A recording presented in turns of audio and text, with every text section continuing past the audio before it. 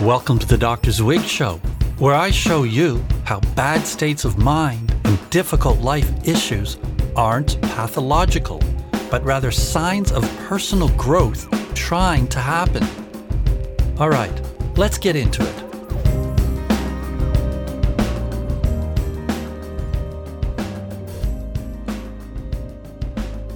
Hey people, how are you today? Sending you good vibes from Zwig Station, USA, planet Earth, Orion Arm, about 2/3 the way out from the center of the Milky Way. Yep, that's my location. Getting more specific, I'm sitting in my music studio with a glass of ginger tea, a bunch of candles, and a few of my old books on Aboriginal cultures. And I'm ready to dive into today's topic. It's a scary one. Fear. I just had a vision of us all walking through life barefoot, trying to avoid stepping on sharp objects, taking paths that avoid difficulties as much as possible, setting ourselves up and defining ourselves according to how far away from pain we can get. And if we can get far enough away, we might even forget about it altogether, or at least not have to face our fears. Hello, comfort. But unfortunately, that's when our true potential goes to sleep. This is because that which makes you afraid and causes you to withdraw contains important information that's meant to awaken you and steer you in the right direction. The thing that scares the crap out of you contains the gold. Yeah, it might burn like a hot coal at first or stick you like a sharp object, but if you learn how to process it, it turns from coal to gold. Hey, I'm a poet. All right, let's jump into this. Change is a beast. For something to be born, something has to die, and this requires letting go of something near and dear. Even our bad habits feel like home. So if you encounter a potential major change in yourself, it feels like leaving your own home, your cozy comfort zone, the known, the familiar, the safe. It's so much easier to just stay where you are. But that's exactly why we need problems, symptoms, and messed up chaos in our lives. Without it, we'd rot into static beings. We need something to light a fire under our asses and push us into our processes. A problem is simply the unconscious expression of a new part of you, a change that's trying to get you into a new way of thinking, feeling, relating, reacting, moving, and experiencing yourself in life. Your pain is the spark for your personal growth. There are two kinds of resistance we can experience when it comes to change: conscious and unconscious. Conscious resistance means you know how you need to change, but you're scared to do it because it's unfamiliar, unknown, may remind you of a bad experience you've had in the past, might upset your relationships, may make you worry what people will think of you, or even challenge a cherished belief you hold. Unconscious resistance means that whether you're aware of the change you need to make or not, you automatically resist it without knowing why. You just block it instinctively. You avoid it, reject it, push it away. Now, there are stages to this. Change is multidimensional and progressive. For example, say you're able to make some progress in your relationship to your inner critic. Instead of feeling beat up by it, you learn to stand up for yourself against its hurtful words. But as soon as you interact with certain people in your life, you fall back into the old pattern where you let the critic victimize you. Maybe these people are judgmental and maybe they're not. but somehow you react to them in a different way from how you react to your inner critic. Then, say you work on this further and get to the point of being able to stand up to these people, even if they judge you. But then you give a talk in front of an audience and your inner critic comes back again. Boom, another level, the world. This is why whenever you work on something new, you should aim to integrate it on 3 levels: internally, in relationships, and in the world. If you consciously work on a problem, you'll eventually hit your edge, the edge of what your mind and body will accept. This is an intense, uncomfortable, challenging experience. It happens when a new direction for you reveals itself, but everything in you balks at the change. You want to reject it and retreat back into your comfort zone. You've spent years building your identity, and now something is threatening it. But that's the essence of what a problem is meant to do, namely, to challenge who you are, increase your awareness, and expand your identity. People express their identity through the use of the word I. I'm this, I'm not that. I do this, but not that. I believe this, but not that. This is how we differentiate ourselves and establish our personal reality. As the years go by, we get more and more set in this image of ourselves. We sort of fossilize who we are. I mean, we go through life changes, but they usually don't change our basic self-concept.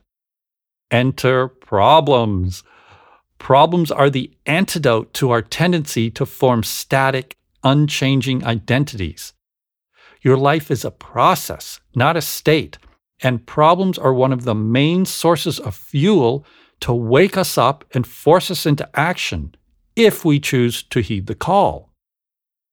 Creativity, learning, love, and spirituality add to it, but problems directly challenge the status quo of who you are. And in fact, that's precisely their purpose.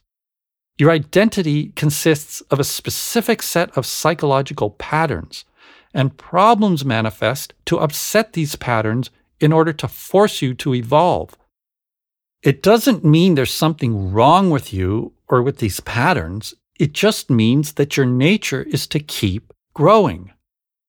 A problem is your process of growth showing up in your life, asking you to unravel its meaning and integrate its message. But its meaning and message are often unsettling, disorienting, challenging, scary, or too uncomfortable to act on. This is where you hit your edge.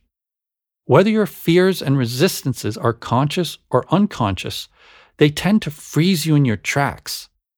Edges are difficult to work with and easy to avoid. So, how do you know when you're at an edge?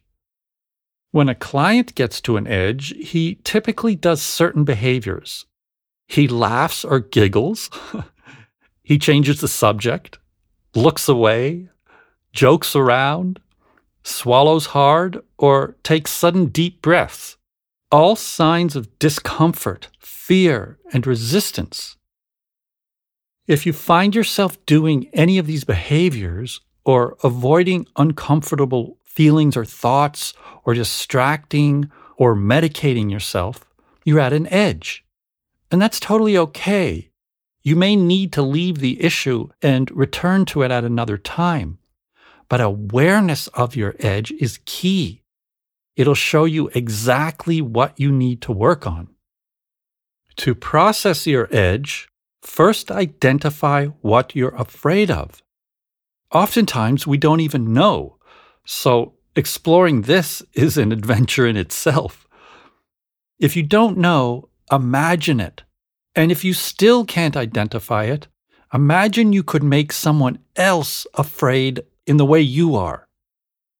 What would you have to say or do to them to make them feel that way? This is what you're afraid of in yourself. The next step is to amplify your fear or resistance by personifying the fear maker. For example, if you're scared of what people will think of you, imagine a character who personifies what you fear people will think. Then play act the figure and dialogue with it. Instead of being frozen by a generalized inner fear of other people's opinions, process it. Help the story unfold and follow the changes it shows you. Personifying a process changes it from a vague, intangible, difficult to nail down type of experience into a concrete, objective process you can engage with. Or say you tried a similar change in the past and it was a disaster, so you're afraid to try it again. This means you're spooked by your past self. Play act the scared part, then dialogue with it and show it how this time will be different. If you want to make a change and can't identify what's stopping you, play act a character who wants to prevent you from making the change. It's a blank access, like a Rorschach test. You know those ink blots psychologists have you look at and tell them what you project onto the picture? Instead of an ink blot, use your imagination of what a fear-inducing figure would say to you. How would it block you from changing? Trust your fantasy. Imagination is the bridge to the subconscious, and it'll guide you. There are no wrong answers. After the figure expresses itself, you can dialogue with it. Another important thing about edges is that they're ground zero for your process. Everything in your life is defined by them. They determine what you're conscious and unconscious of and who you are and who you aren't, but have the potential to become. Your edge is like a road cutting through the middle of your psyche and soul. On one side is your conscious, known self, your worldview, your belief system, your personal history, your whole identity. And on the other side is your entire shadow self, all the parts of you that are repressed or haven't yet ever made it into your conscious awareness. This other side also contains the collective shadow shared by all humans.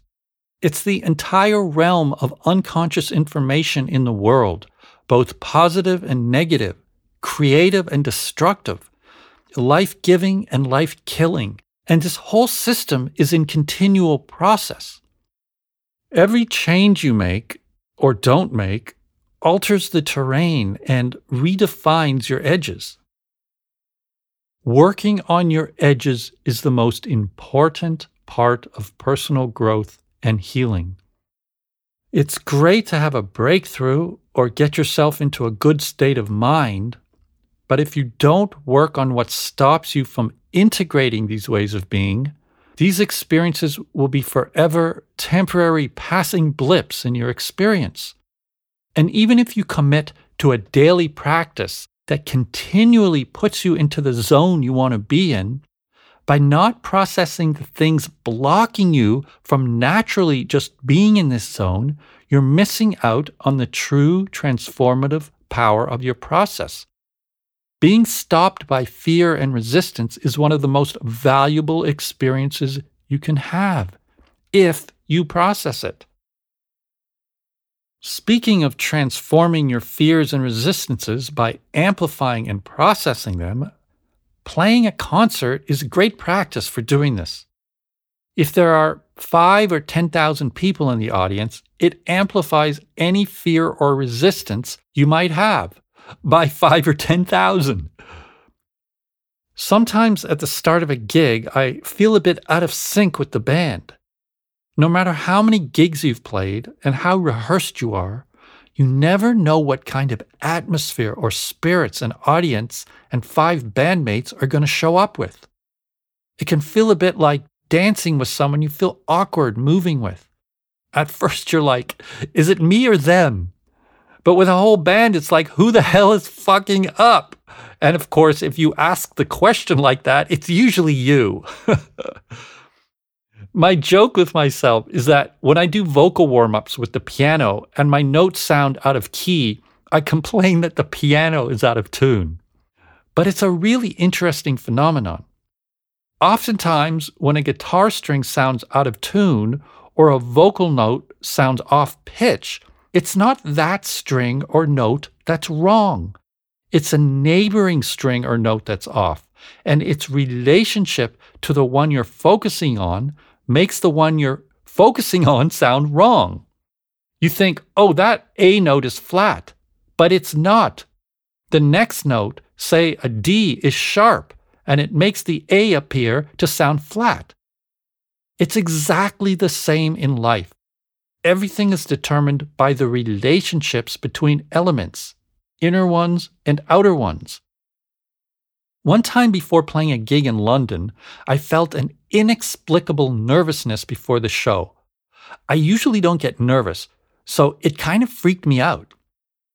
It was the opposite of being scared to make a change like I've been talking about. I was just afraid for some reason, but I didn't know why. I'd played hundreds of gigs before, so it wasn't beginner's stage fright. I meditated on my fear and amplified it. It felt like a fight or flight type thing, like I just wanted to run, but I didn't know from what. So I imagined I was a figure chasing Adam to kill him.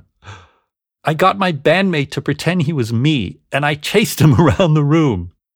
As I did this, I let my imagination run free, and suddenly I felt like a music critic who wanted to put Adam down. Your music isn't like other modern music. You sound too old school. As soon as I said this, I started to calm down because I realized what was going on. I'd been having an inner critic telling me to write songs that sound like everyone else's these days. I'd been ignoring the critic and didn't think much of it because I write songs for me, not for what other people want me to do. But I hadn't noticed how the critic had gotten under my skin. Getting ready to go on stage amplified it and forced me to work on it. I switched roles with my bandmate, and as myself, I said, I don't work for anybody, I work for me. My friend did a great job of play acting the typical critic and said, but you should write songs the new, modern way, or the audience won't like you. I said, well, then they won't like me. I'm nobody's puppet. We went back and forth like this for a while, and it helped me go over my edge to really totally own my way of doing music instead of sort of mostly doing it, but not 100% owning it. Amplifying my process helped me change my relationship to my inner critic. Then we went out and had a great gig. And on that musical notation, I feel like playing you some slide guitar right now.